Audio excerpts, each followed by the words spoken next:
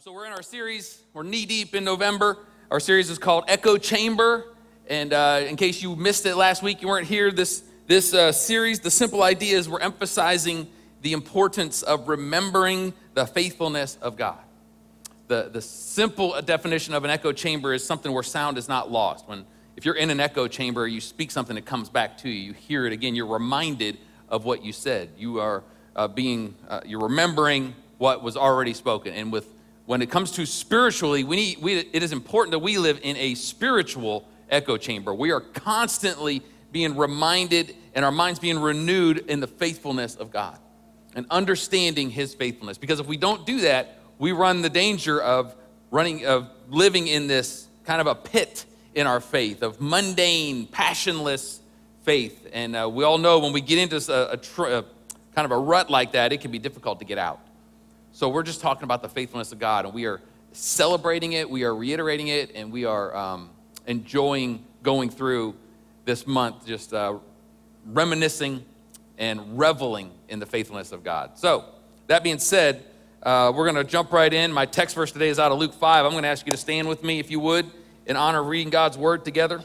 My text verse is a little longer today, so you're going to have to stand for a few more seconds, but that's okay. Just pretend it's overtime at a Georgia football game. But the setting for this is that Jesus is in his earthly ministry. He's in a house. Before this verse, it actually says earlier in the chapter that the power of God was there to heal. So the house was full of people. And we'll pick it up there in verse 18 through 26. It says, some men came carrying a paralyzed man on a mat and tried to take him into the house to lay him before Jesus.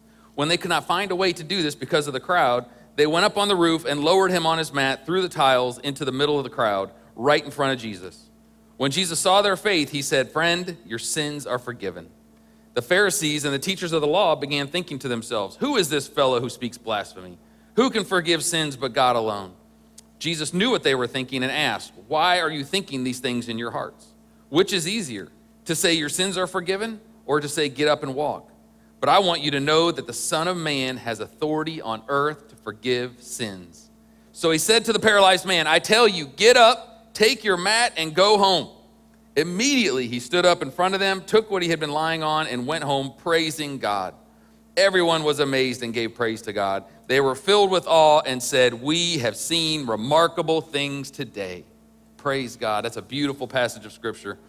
The title of my message today is Standing in the Gap. Would you pray with me this morning?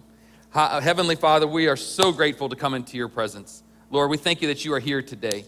God, I pray that you would fill us to overflowing today and that we would be able to receive your word. God, I pray that the words that come from me today, that they would fall on deaf ears, but the words that are yours, that they would produce in our life the fruit from good soil and seed being planted in it, God. So we pray that you would have your way. We pray that your will would be done, that your kingdom would come in these next few minutes we have together for your glory and for our good, in the mighty name of Jesus. And everyone said, amen. Praise God. You can be seated. The game's over. Georgia lost. That'll happen when they play Ohio State. All right, no more football talk, people. We're here for Jesus. So I'll get to my title and my text here in a moment. But I want to kind of just quickly review from last week in case you weren't here. Last week we kicked off this series just talking about remembering that God is faithful and proving the point that God is always faithful in our life. Now, there's times that we get to see his faithfulness with our eyes. In fact, my text verse from last week was out of Deuteronomy when Moses was reminding the children of Israel to remember what they've seen the faithfulness of God, where they saw him part the Red Sea, where they saw him do all these miraculous things to bring them out of Egypt. He reminded them to not forget what they have seen and that they are to tell future generations what God has done. So sometimes we actually get to see his faithfulness with our eyes. Other times we have to see his faithfulness with our eyes of faith, where we can't necessarily just see it, and it's not a tangible thing, but understanding that God is faithful in every situation in our life. And just because we don't necessarily feel like he might be faithful in a situation does not change truth. Just like with salvation. Just because sometimes you may not feel as saved as other times, it doesn't mean you're not saved, right? There are times in life where you just feel more saved than others. And I know that's horrible doctrine because there's no such thing. You're either saved or you're not. But you know what I'm talking about because our emotions get involved. Sometimes you're on an emotional high, and it's easy to feel like you're loving Jesus and you're saved, right?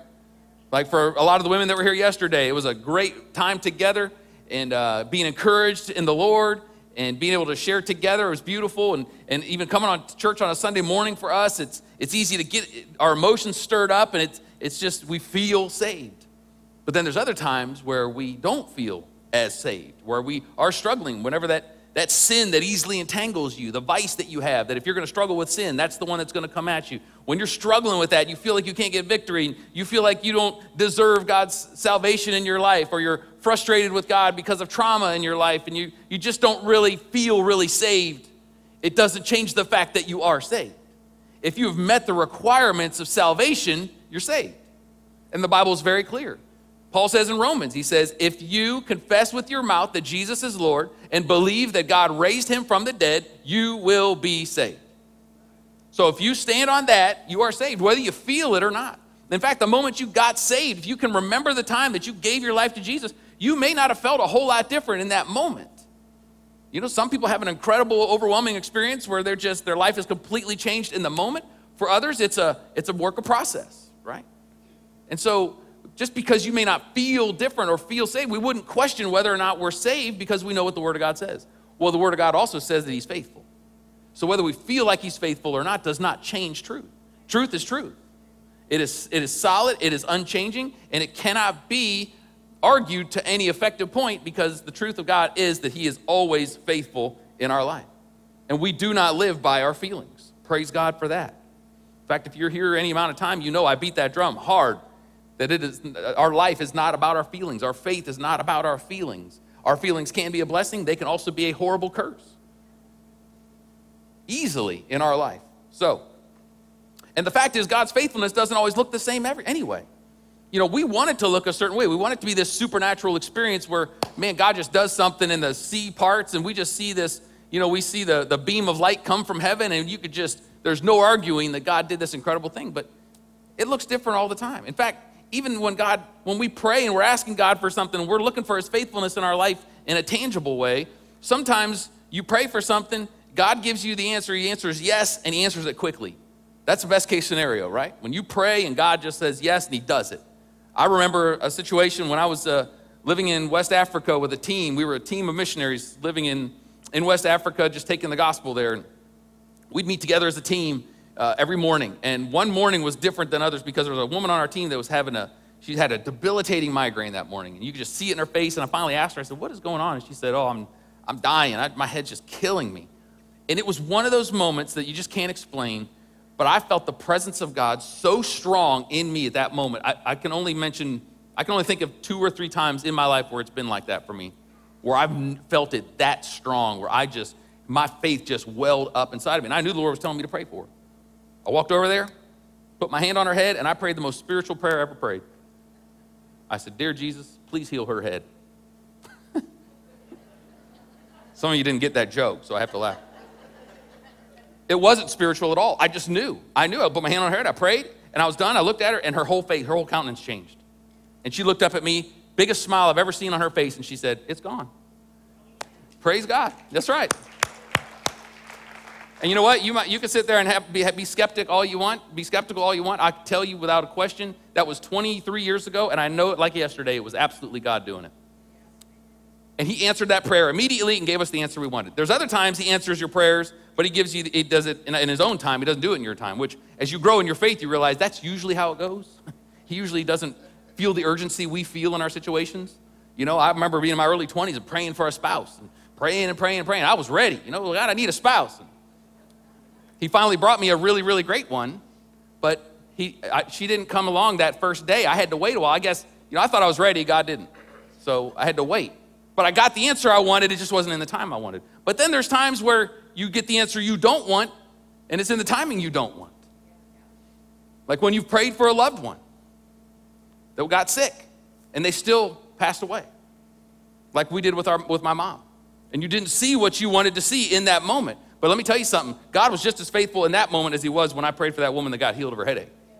His faithfulness does not depend on the outcome of our situation.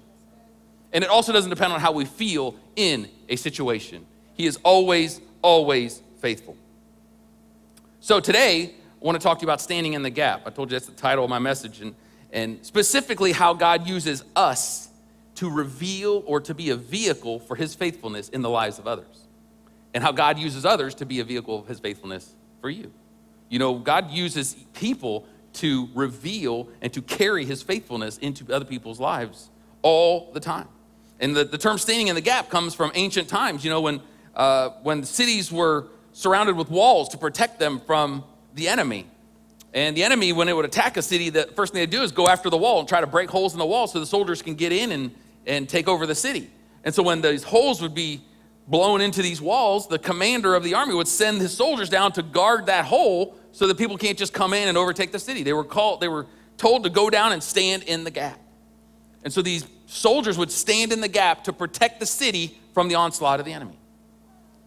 And when you see these stories in the Bible where God protected Israel, the cities, the towns in Israel against their enemies, you know, it doesn't say it specifically, but oftentimes there was definitely holes in the wall where Israeli soldiers had to go down and stand in the gap to protect the city. And when God delivered the city from those people, they would talk about the faithfulness of God, but God was using people to stand in that gap to help bring his faithfulness to protect them from the others. So, what we're saying today is that God's faithfulness is not just about him being faithful to you, but it's about him being faithful through you. Did you guys get that? It's not just about him being faithful to you, it's about him being faithful through you. We're not just here to receive God's blessing and grace and his faithfulness. We're also agents of his faithfulness in the lives of those that God puts in our circle and in our life. And you might say, I'm not good enough. I have too many issues. You know, I just don't have what it takes to really be one of those people that God would ever want to use. Well, that's one of the most effective lies of your enemy. You know, God used a donkey to show his faithfulness to Balaam. He can use you. He used a murderer to deliver his people out of Egypt. He used a lot of really, really flawed people. It's not about whether or not you're good enough. It's about the sovereignty and the grace of God in you and through you, okay? It's not about how well we can behave to let God use us. God will use non-believers in your life to show his faithfulness. So how much more will he use those that have the Spirit of God in them? Because see, God uses us in the natural to display his supernatural.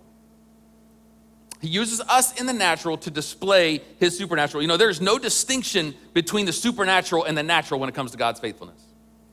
If you have somebody in your life that has a disease and somebody prayed for them, you prayed for them, and God healed them, and you just knew it was God, they went back to the doctor, and the doctor's like, I can't explain it, I don't know what's going on, but this person doesn't have what they had, and you knew it was a supernatural act of God, it's a beautiful thing. If that same person has a disease and they go to the doctor and they get a prescription and they get medicine or they have surgery and that disease is taken out of their body by other means, it is just as supernatural as the first one. Because the reality is the ability that the doctors have to be able to do the work on someone like that was given to them by God. So if God's going to do it in an instant or if he's going to do it through other people, it's just as supernatural either way because we serve a supernatural God. That's who he is. Anything God does is supernatural. Don't get caught up in the bad thinking of thinking the only thing that's really supernatural is if it's one of those moments that angels are singing in heaven and I can hear them. God uses people. That's why we just preach so much about community and how important it is to be with other believers because God uses us to be agents of his faithfulness to others and the other way around. You could be an agent of faithfulness to someone in their life, and the next week they could be the agent of faithfulness in your life. It's not just from one side to the other. It's all over. It's interweaved, intertwined, everything, because that's exactly how God designed it for us. God's faithfulness to the Jews was supernatural, but he used natural means. He saved them from starvation by causing Joseph to save enough food to save the whole world when they had a famine. He saved them from slavery by causing Moses to lead them out of Egypt. He saved them from complete annihilation through Esther. God used natural people to show his faithfulness to his chosen people. He does the same thing for us. He does it for you, and he wants to do it through you as well. And you know, one of the best biblical examples in the New Testament that you see of this is out of my text. It's a little different spin on that verse, which many of you have heard that story about the guy's lowering the guy down into the building, into the house right in front of Jesus, and Jesus heals him. It's an incredible story. But there's an angle, a perspective of this story that oftentimes isn't looked at, and that's these guys that carried him to the house, couldn't get in, went up to the roof, broke open the roof, and lowered him down right in front of Jesus. Those guys stood in the gap for this paralytic that could not have gotten to Jesus on his own. Had no way to get to him on his own. And it doesn't take a genius to know that man that was healed, it says that he went home praising God. I can promise you that man didn't just praise God until he got home. He praised God the rest of his life. He praised God. He told that story anytime anyone would listen. He told it whether you wanted to hear it or not, I bet. Because he was paralyzed and now he could actually walk. God's faithfulness came just as much through the willingness of these guys as it did the miraculous touch that he had on this man to heal him from his paralysis. And what I love about this story so much is that it proves that God wants to use people as agents of his faithfulness and even to encourage us in our faith. God revealed this to me a few years ago, actually, just such a powerful aspect of this story that shows that God's faithfulness in my life and in your life doesn't solely depend on my amount of faith. How many of you have struggled believing that God can actually come through for you, or that God would answer a prayer, or God would do something for you because you just don't feel like you have enough faith? You just are struggling with doubt. You're struggling with cynicism. You're struggling with frustration. I'm probably the only one in the room that does that, but just indulge me for a minute. That's a joke, because we all of us struggle with that at times, where we just don't feel like we deserve for God to even answer our prayer because we're just struggling in our faith. We don't have enough faith to believe for something. And it's amazing what God showed me in this passage, because what he showed me is that there's actually power in shared faith. Shared faith. Now, before you rise up and want to call me a heretic, let me just explain this to you, because this is actually really cool. It's actually very freeing if we can get a hold of this in our life.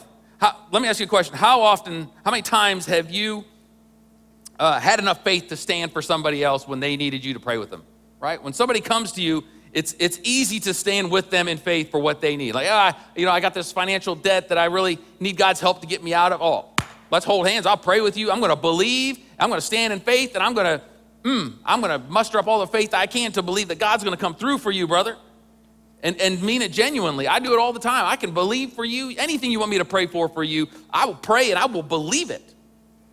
But how much harder is it to believe for something for yourself? I can believe for you a lot easier than I can believe for me. Partly because I know my shortcomings. I know the thoughts that are in my head. And I know this, I shouldn't say this because I'm a pastor, but they're not all good. They're just not. And so I can come up with a list of reasons why God shouldn't answer my prayer.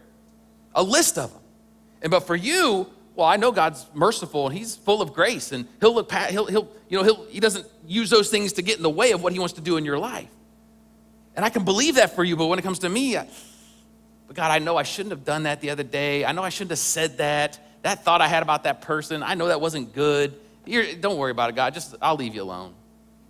That's the thoughts we have. And so sometimes God gives us a situational experience like this man had in this story out of my text. In fact, I'm going to read verse 20 to you again.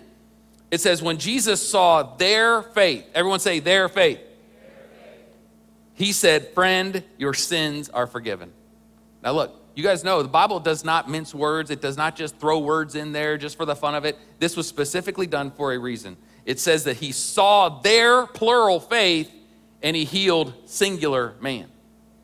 He saw their faith. He saw that these guys were standing in the gap. He saw that these guys obviously did a lot to get that guy to the house, that they had to sacrifice to get him there. And they wouldn't have done it if they didn't have the faith that Jesus could heal him. And it says that he saw their faith, so he healed him. This guy, don't kid yourself, he was a paralytic. Back in first century, there wasn't much hope if that was you. You were gonna live that way your whole life. There'd never been a healer like Jesus that came along. So there was no option of that. Medical care was very limited, and most people were so poor they couldn't afford it anyway. He was gonna be a paralytic his whole life. So he was obviously probably discouraged. These guys heard about Jesus. Hey, this guy, Jesus is in a house. He's healing people. We're going to get you there. And then they get there and they can't get in. They're like, well, that ain't going to stop us. They go to the roof, tear open the roof. Sorry for the guy that owns the house. I'm sure he's not praising God, but it worked out for everybody else. And they lower him down in front of Jesus and he gets healed. God will help you in situations if you will be an agent of faithfulness to somebody or somebody else to you, where you can share faith, where you can actually lean on someone else's faith in your life. I can't tell you as a married person how many times I've leaned on my wife's faith and how much she's leaned on mine. That's one of the beauties of being married, is you can lift each other up. And we use different terminology, but that's really what it is. I'm trusting in your faith to help me get through this season, and vice versa at other seasons, because that's exactly how God is. And it's so beautiful because these guys said to this guy, we're gonna get you in front of Jesus. And church, sometimes you need a friend for when you can't get in front of Jesus because of whatever, that you got somebody that will say to you, I'm getting you in front of Jesus. And that's beautiful.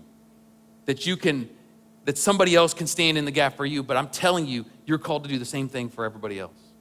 We are called to stand in the gap.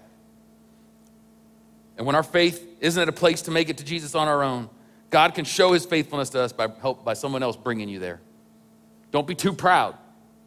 That paralytic was not too proud to let these guys take him in front of Jesus. Now, that's a great New Testament example of God using someone else as an agent of faithfulness. But I told you we're gonna have videos each week the rest of this month. And we got another example of this right here out of our very own church that I want you to watch for the next few minutes, and then I'll come back.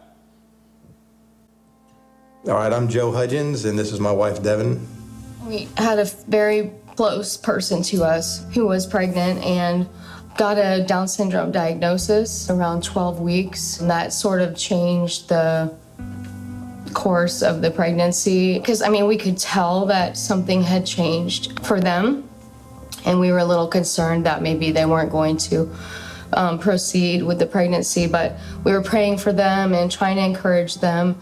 We put the offer out there that we would love to adopt their child if, they felt that they couldn't go through that, a lifelong process. It didn't work out, and so there was an abortion that happened at 17 weeks. But we felt like the Lord was calling us because we realized we were willing to adopt. Our church was reading this book, Dangerous Prayers, literally at that time that this was happening. It was ordained because it was prompting us to step out of our comfort zone and to be okay with surrendering ourselves. We came to a place where it's like, Lord, if you're calling us to this, okay, because we don't know how, we can't afford this. We're old. We're not old, but you know what I mean. We're not 25. So we're going to take the step and we're going to lay it at your feet.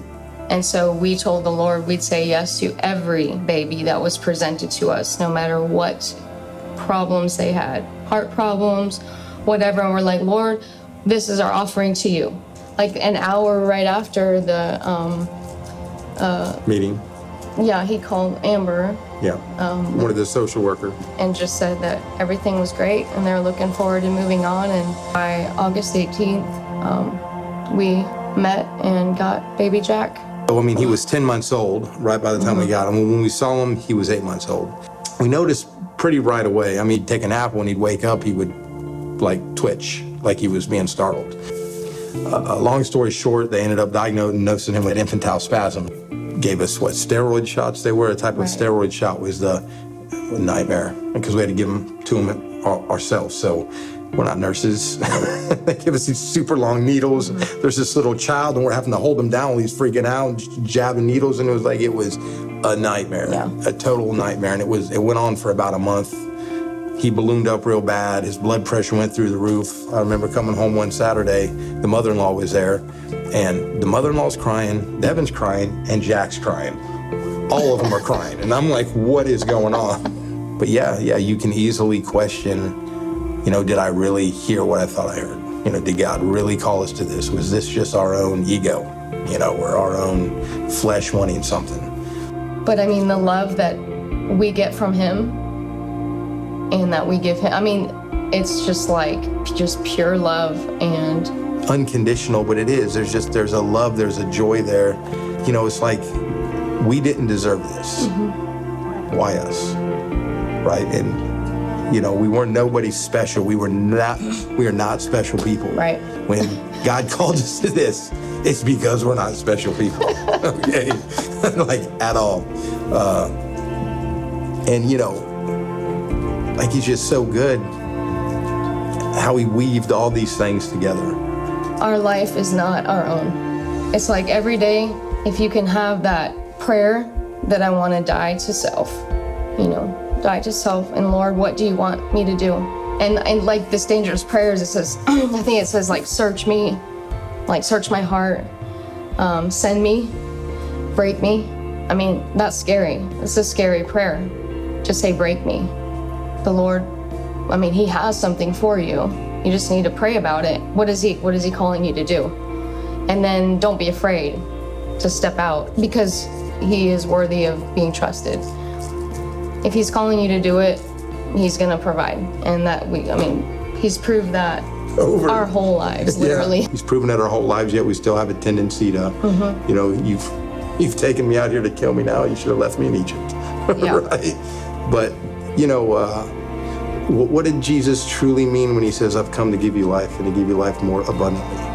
It's not comfort, because we can find that in things in the world. That's just reality. I mean, you can look at celebrities and the wealthy, and if you work hard enough and you do, yeah, I can find comfort. I can find a abundant life.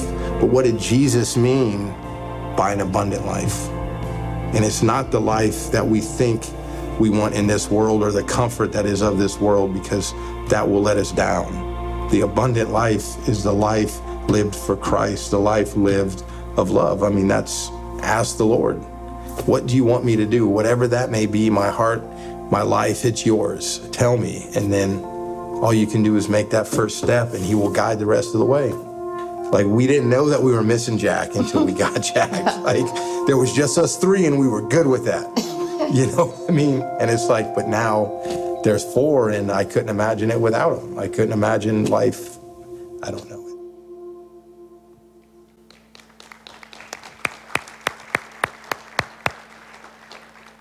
Such a beautiful, beautiful story. I am so challenged by Joe and Devin's faithfulness and willingness to be used by God. I love what he said. He said, we didn't know we missed Jack until we met him. And it's beautiful. And if you've ever met Jack, he is about as adorable as they come. So they are very, very blessed. In fact, this was one of the most incredible examples, incredible success stories of God's faithfulness. In fact, I was so blessed to be part of the group. There was dozens of us that went to the courthouse the day that his adoption was finalized. And it was so amazing, such an unbelievable display of the faithfulness of God. And, you know, Jack doesn't understand what's going on yet, and he can't talk yet. But if he could, I promise you, he would be talking about the faithfulness of God to put him in that family, because he was rejected by his family. And God was faithful to him by bringing him the Hudgens and putting him in that family forever. And so such a great story, and just an example of the fact that we are called to stand in the gap, that we are the agents of faith, of God's faithfulness in life. And so I want to give you three things quickly. I won't take a long time on this, but I want to share these with you, because when it comes to being agents of faithfulness, we have to be willing to be the answer. You don't have to be good enough. You just have to be willing to be the answer for somebody in your life. And Devin mentioned those three things, search me, break me, and send me. That's from a book that we were doing during that time. And I think those are crucial, and it's so good to put that out before us today, just to check our own hearts. Because it starts with search me. So the question is, are you willing to let God search your heart? You know, there are three main aspects to our faith. There's the head, the heart, and the hands. Those are the three main outworkings of your faith and how and agents in your faith. The first one would be the head. The head is the easiest one to engage in our faith. It's about getting head knowledge, you know, getting the Word of God, reading your Bible, maybe reading some Christian literature, you know, listening to sermons, getting head knowledge. It's a good thing that we understand the things of the faith, but it's also probably the easiest to engage, because there's not a lot of risk there. We're just taking in information, right? And then the next one would be the hands. Hands probably the most common. This is what the things we do in faith, the things we outwardly do. How does our faith outwork? How do we serve others and go into church and doing things like that? There's things we can do for God in our faith. It's probably easily the most common thing to do because, again, there's not a lot of risk there. The biggest sacrifice is maybe sacrificing some of your time, maybe some of your resources, but it's things we can do in our faith. But the hardest one by far is engaging our heart in our faith. But it's also the most important. See, the heart is where if we open up our heart to God, we let God search our heart, that's where we become vulnerable. Anytime you open your heart to anything, you allow your emotions to engage in any situation, it makes you vulnerable. If you open up your heart to someone of the opposite sex, you are making yourself vulnerable. You're setting yourself up to where that person could hurt you now. Whereas if your heart's closed off, that person can't hurt you. It's the same thing with God. If we don't open up our heart to God, he can't hurt us. And so it's the most difficult by far to engage, but it is the most important for us to engage because when we do this, he touches things that we really care about. That's why it's so difficult. He touches our passions. He touches our struggles. He touches our insecurities. We see things we don't really want to see, and we have to deal with things we don't really want to have to deal with. Many Christians never, ever open up their heart to God and really let him search them. We kind of stop at the point of needing a Savior, but we're not really willing to let him be Lord of our life. And we don't give him that access into our life. But the reality is if we just engage our head and our hands, we're just Pharisees. Because that's exactly what the Pharisees were in the first century when Jesus was around. The Pharisees had all the head knowledge in the world. They literally had to memorize the Torah. The first 5 books of the Bible, they memorized it. That seems impossible to me. There's so many words in those first 5 books, but they would have to memorize it. So they had all the head knowledge in the world. They knew the law. They knew everything. Man, when it came to what was between the ears, they were gold. And they had the hands. They engaged their hands. They did the stuff. They dressed appropriately. They knew how to pray. They fasted. They gave offerings. They did all the things that they were supposed to do with their hands. But their hearts were far from God, and they were the ones that Jesus rebuked more than anybody else because they didn't open up their heart to God. It was just their head and their hand. And I don't think any one of us in here wanted to be a Pharisee. But that's what happens if you only give him 2/3 of your whole being. We need to be like the psalmist, King David, when he wrote Psalm 139. Very famous verse. In verse 23 and 4, he says, "Search me, O God, and know my heart. Test me and know my anxious thoughts. See if there's any offensive way in me and lead me in the way everlasting." Man, that's a beautiful verse. I've seen it in bookmarks. I've seen it in all kinds of stuff. But man, when you really think about it, it is scary as all get out. To ask God to search your heart, to test me and know my anxious thoughts and lead me in the way everlasting. You're asking him, you're giving him access into your heart. But when we open our heart to God and let him search us, that's what opens the doors of faith in our life that those that don't open their heart can never experience, can never step into the joy of the Lord in that capacity until they open up their heart to him. It's the only way to do it. I can tell you my personal life, God had my head and my hands a long time before he had my heart. And honestly, I don't even know if I was saved. I knew the right things to do, but I feel like I was just a Pharisee. I feel like if Jesus had come to the earth, I would have been one of the ones he would have been rebuking and calling me a whitewashed tomb because I knew what to do and I had the knowledge and I knew how to do stuff that looked Christian-y, but my heart was far from him. And it wasn't until I said, "God, you can have my heart." It wasn't until I laid my heart open before him that I really experienced the peace, the joy, the contentment, the blessing of knowing Jesus in a way that many people don't ever get to know. But that's what he wants for each one of us, if we are willing to let him search our heart. Now, the reason letting him search your heart is scary because of the next one, because then he breaks us. Search me and then break me. If he reveals things in our heart, he's going to deal with it. And that's scary. If he actually has to deal with the things in our heart. Once he shows us our heart, he's going to deal with it. And it's also one of the greatest acts of faithfulness that God could ever do in your life.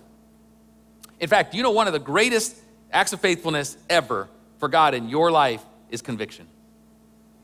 Him convicting your heart is a display of his faithfulness. Why is that? Because if he's convicting you, that means you're going the wrong direction. Because when he convicts, the call is to repent. Repent means literally to turn around and go the other way. So if I'm going in the wrong direction, I most certainly want the conviction of God in my life. Because see, if we don't experience conviction, that means we've hardened our heart to it. We haven't opened our heart. Once you open your heart, the conviction's gonna come in. But I would hope we would wanna know if we're going in the wrong direction. If I'm using my phone and I'm using the map and it's taking me the wrong way, when I find out I'm going the wrong way, I'm pretty frustrated. In fact, that just happened to us a couple weeks ago. I was on I-20 in Atlanta and it told me to get off at the wrong exit. Ooh, boy, did that test my Christianity. Ooh, praise God. But if we're going the wrong way in a car, we definitely want to know. We should want to know spiritually all the more if we're going the wrong way. The conviction of God to break us is the greatest act of faithfulness he can do. But see, brokenness is somewhat of a forgotten concept in a lot of ways, is because God won't break us unless we let him. He doesn't force us to be broken. We have to be willing to let him. And the sad thing is, what we typically do is we're looking for the path of least resistance. We're looking for the easiest route. We're not really looking for brokenness. We're really just looking for God to bless what we want to do. And I can tell you, church, if you want to choose the path of least resistance, God will let you do it. But boy, are you going to miss out on so much. You are going to miss out on so much of what God wants to do in your life. Paul said in 2 Corinthians 1, I underlined the words here that just show that are words of difficulty that he had to deal with. He says, I don't want you to be uninformed, brothers, about the hardships we suffered in the province of Asia. We were under great pressure, far beyond our ability to endure, so that we despaired even of life. Indeed, our hearts were full. We felt the sentence of death. So he was not taking the path of least resistance. He was experiencing a lot of hardships. This is why. This happened that we might not rely on ourselves, but on God who raises the dead. This happened so that we might not rely on ourselves, but on God. That sums up everything that's difficult in your life, church. Anything you're going through right now or in the past, you name it. Think of something right now that you're going through that you don't want to go through. Just think about it just for 1 second. Whatever it is. It doesn't matter if it's a horrible trauma or if it's just some annoyance. Whatever it is, this is the answer. This happens so that we might not rely on ourselves, but on God. It's that simple. I don't know what you've been told your whole life, but what I can tell you is the honest to God truth, that God's number one priority in your life is that you would rely on him. That's first and foremost. More than your healing, more than your blessing, more than your deliverance, more than your freedom, more than any of those things, what he wants first is for you to rely on him. And he will bring things into your life if you allow him to break you that will cause you to have to rely on him. He brings in our life something I like to call divine friction. You know, friction's a good thing on the earth. It's a really good thing. I mean, most of us can walk pretty easily without a lot of trouble. You add a sheet of ice underneath what we're walking on, or on top of what we're walking on, it's a different story. I've heard that people try to capture greased pigs. Never done it, but I heard it's a thing. And I could say pretty confidently that a greased pig is harder to catch than a non-greased pig because there's less friction, right? Friction is a good thing. It makes things easier in a lot of ways in our life. Spiritually, friction is a good thing, and not because it makes it easier, but it causes us to rely on our God. And that's worth it, especially according to what Paul said in his hardships that he suffered while he was in Asia. God lets these things come into our lives so that we will rely on him. So we ask him to search us and then to break us. And then when he breaks us, then he can send us. He doesn't send us until we're searched and broken, because he wants to send vessels that are his, that are laid out before him. God is searching for people whose hearts are willing to be vehicles of his faithfulness. People that where God has a need, where he wants to use someone in someone else's life, he can know that you'll say yes. God wanted to give Jack a home, and so he found somebody that was willing to say yes. Joe and Devin were sent to Jack because they were searched and broken before God. Paul said in that same chapter in 2 Corinthians 1, earlier in the chapter, he's given praise to God. He says, praise be to God, the God and Father of our Lord Jesus Christ, the Father of compassion and the God of all comfort, who comforts us in our troubles. Now watch this, so that we can, everyone say, so that we can. So that we can comfort those in any trouble with the comfort we ourselves have received from God. For just as the sufferings of Christ flow over into our lives, so also through Christ, our comfort overflows. So the Lord allows things to come into our life that make us uncomfortable so that he can comfort us and so that we can use that comfort to comfort others in our life. He sends us to be agents of comfort. You know, the Bible says the Holy Spirit is the comforter that comes into our life. But he also uses us to be comforters to others. You know, there's nothing like being able to be empathetic in a situation and not just sympathetic. There's nothing like it. If you've experienced something that someone else is going through, you can speak into that situation way better than anyone else ever could because you've been there. And Paul is saying that very clearly. He allows these things in our life so that we can comfort those who go through what we go through. And that's a blessing. But God has to be able to send us. He has to have people that will say yes, people that will be open to it. And I know some of you might think, man, the thought of doing what Joe and Devin are doing would terrify me. You know, I'm not there. And God doesn't send all of us to do exactly what they've done. He sends us to do whatever he has for us. He's looking for hearts that are open to say, God, whatever you want. Whatever you want in my life. I promise you, if you asked Joe and Devin 5 years ago, tell them, hey, you're going to adopt a Down syndrome baby when you're well into your 40s. They would have probably not had a good response because they weren't ready. But God prepared them, made them ready. Now it's to the point where they can't imagine a life without him. Joe said, we didn't know we missed him until we met him. And God has something for you too, to be an agent of his faithfulness. And not necessarily these huge, enormous things that require a bunch of people to go to a courthouse to celebrate this huge thing. It might be something just as simple as being there for someone, being able to encourage them in their faith, telling them to hang on, that God's got them, that it's going to be okay, that this is not the entirety of your life. This is not going to define your life. You're going to make it through this. Sometimes it's just that. And sometimes it is something huge where you're making enormous sacrifices for someone, but God will only send you if you have allowed him to search you and break you. And it's the best place you could ever be, church. It's the best place you could ever be. I told God all the time I didn't want to go overseas to be a missionary. And by the time he had prepared my heart to the place that when a team had announced they were going to send a team to West Africa to plant a ministry there, I could not wait to go. And 2 years earlier, if you'd have told me I was going, I would have thrown up. Because I would have been so not wanting to do it. I didn't want to go anywhere. I like my comfort. I like my air conditioning. But God prepared me because I'd gotten to a place where I let him search me, I've let him break me, and then he sent me. But that's what God has for each one of us. He wants us to stand in the gap to be a vessel of his faithfulness. Will you stand with me, please? I want to pray for us today.